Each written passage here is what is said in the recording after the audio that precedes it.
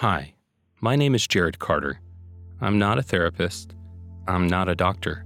I couldn't dance to save my life.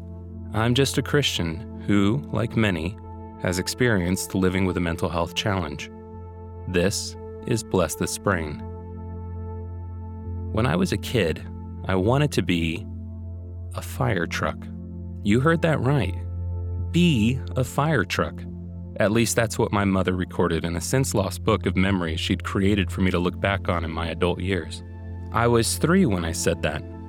There's a very real chance that I wanted to be a fireman who drove a fire truck, but that's not what I said. I said I wanted to be a fire truck, a real-life transformer. In this case, there's a really big difference between the words drive, a fire truck, and be a fire truck. Words matter a whole lot, especially words that we use to describe ourselves.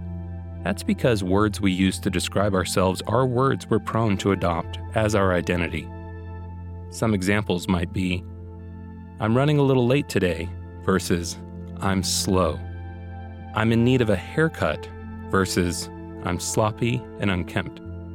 I've put on a few pounds versus I'm fat.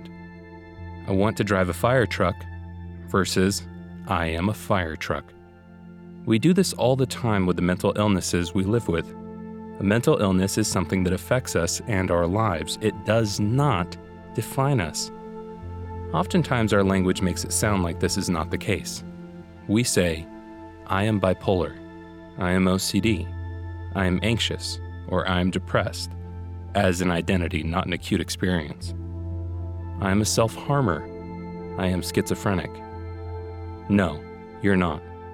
You may live with bipolar disorder, suffer from OCD, struggle with self-harm, but you are not those things.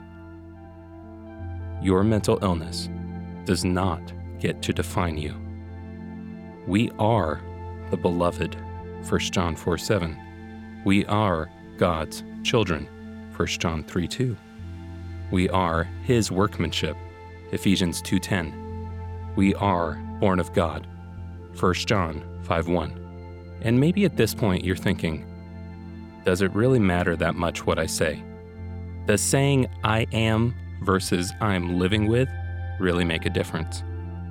When you're in the process of pursuing mental health recovery, it makes all the difference in the world. If what I am is bipolar, or OCD, or schizophrenic, or socially anxious, then pursuing mental health recovery means I have to recover from who I am. That's not recovery. That's just entering into a process of heaping repeated shame on yourself.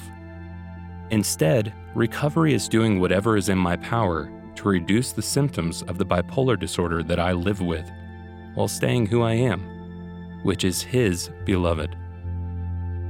God bought us at a price, made us a new creation. He and He alone gets to say who we are.